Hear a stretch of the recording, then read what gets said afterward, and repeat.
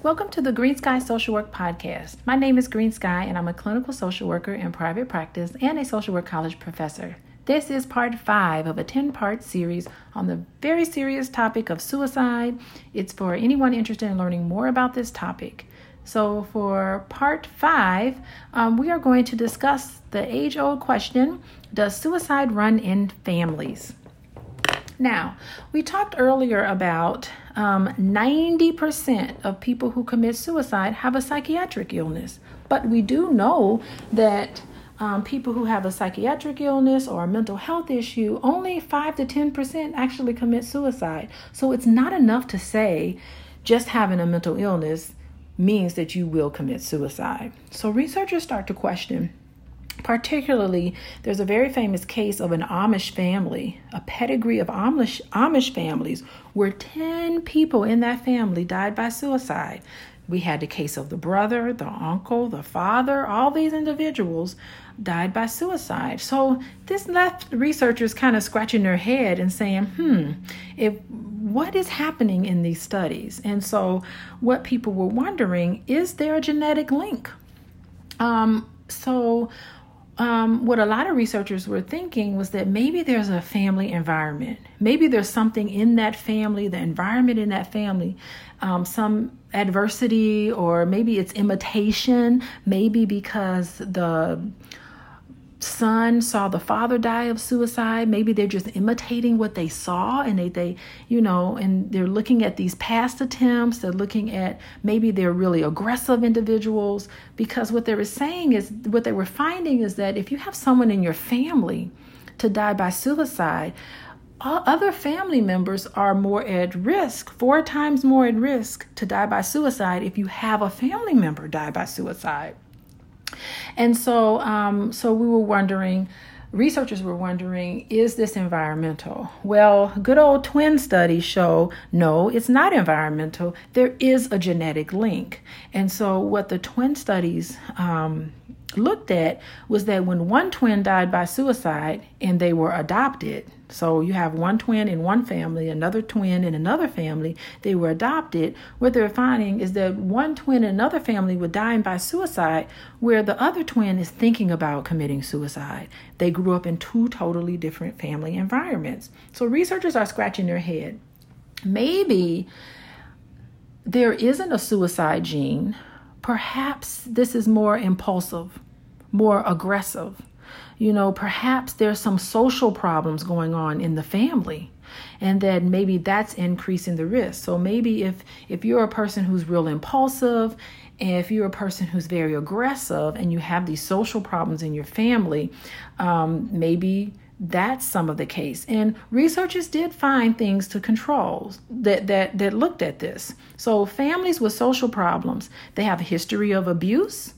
You are 6 times more likely to die by suicide. If you have a history of abuse and you're more impulsive, your likelihood to die by suicide becomes 12 times more likely to die by suicide. So what a lot of researchers were saying, we do need to look at, maybe there's a genetic factor, but maybe it's a genetic factor as well as an environmental factor. Okay, so looking at some of the social problems that a lot of families were having, researchers were saying maybe trauma has done something with the brain. And so researchers started doing brain scans and looking at the hippocampuses of people who would die by suicide or committing suicide or attempting suicide attempts.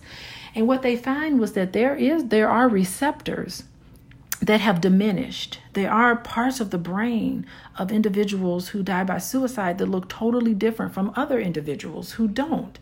And that maybe the kids of parents who died by suicide have something special about them in their family history, something special about them in their genetic makeup, or maybe the way their brain is developed that will influence that. So a lot of researchers were saying, okay, let's look at the role of stress in people's life. Okay. And so what they were finding is that people, when you're under a lot of stress, your brain releases a hormone called cortisol.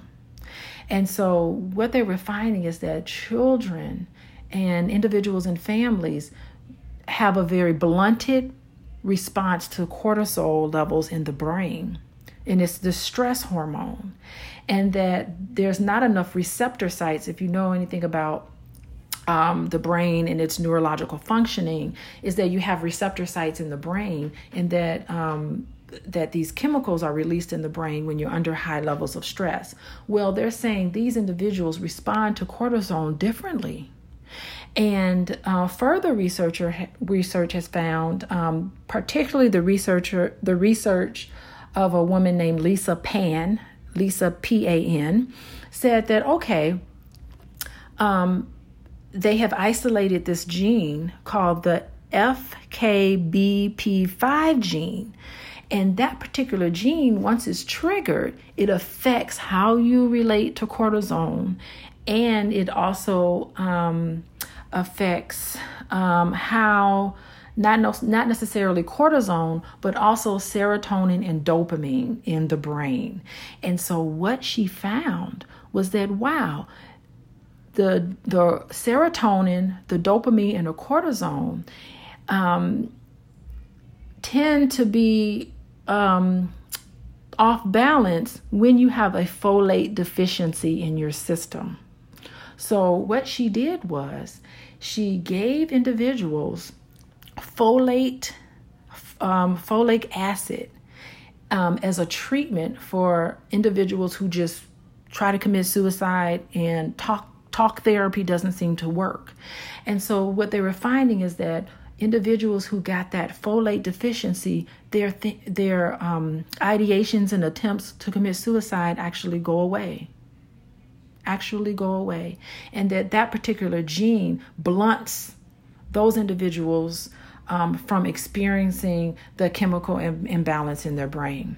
So the conclusions we can draw from this is that, yes, suicide does run in families, and that we know that attempts is different from an ideation. Attempts is different from having a mental health issues. That is not explained by imitation. It's not explained by just being sad or depressed.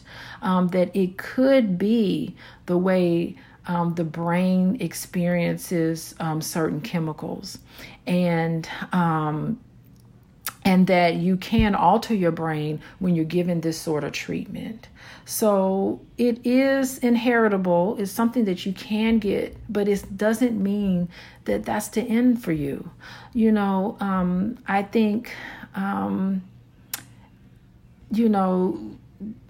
it is genetic, but it doesn't mean that it will happen to you. I think understanding some of these things about how it could happen can help you get with certain treatments that can help diminish that.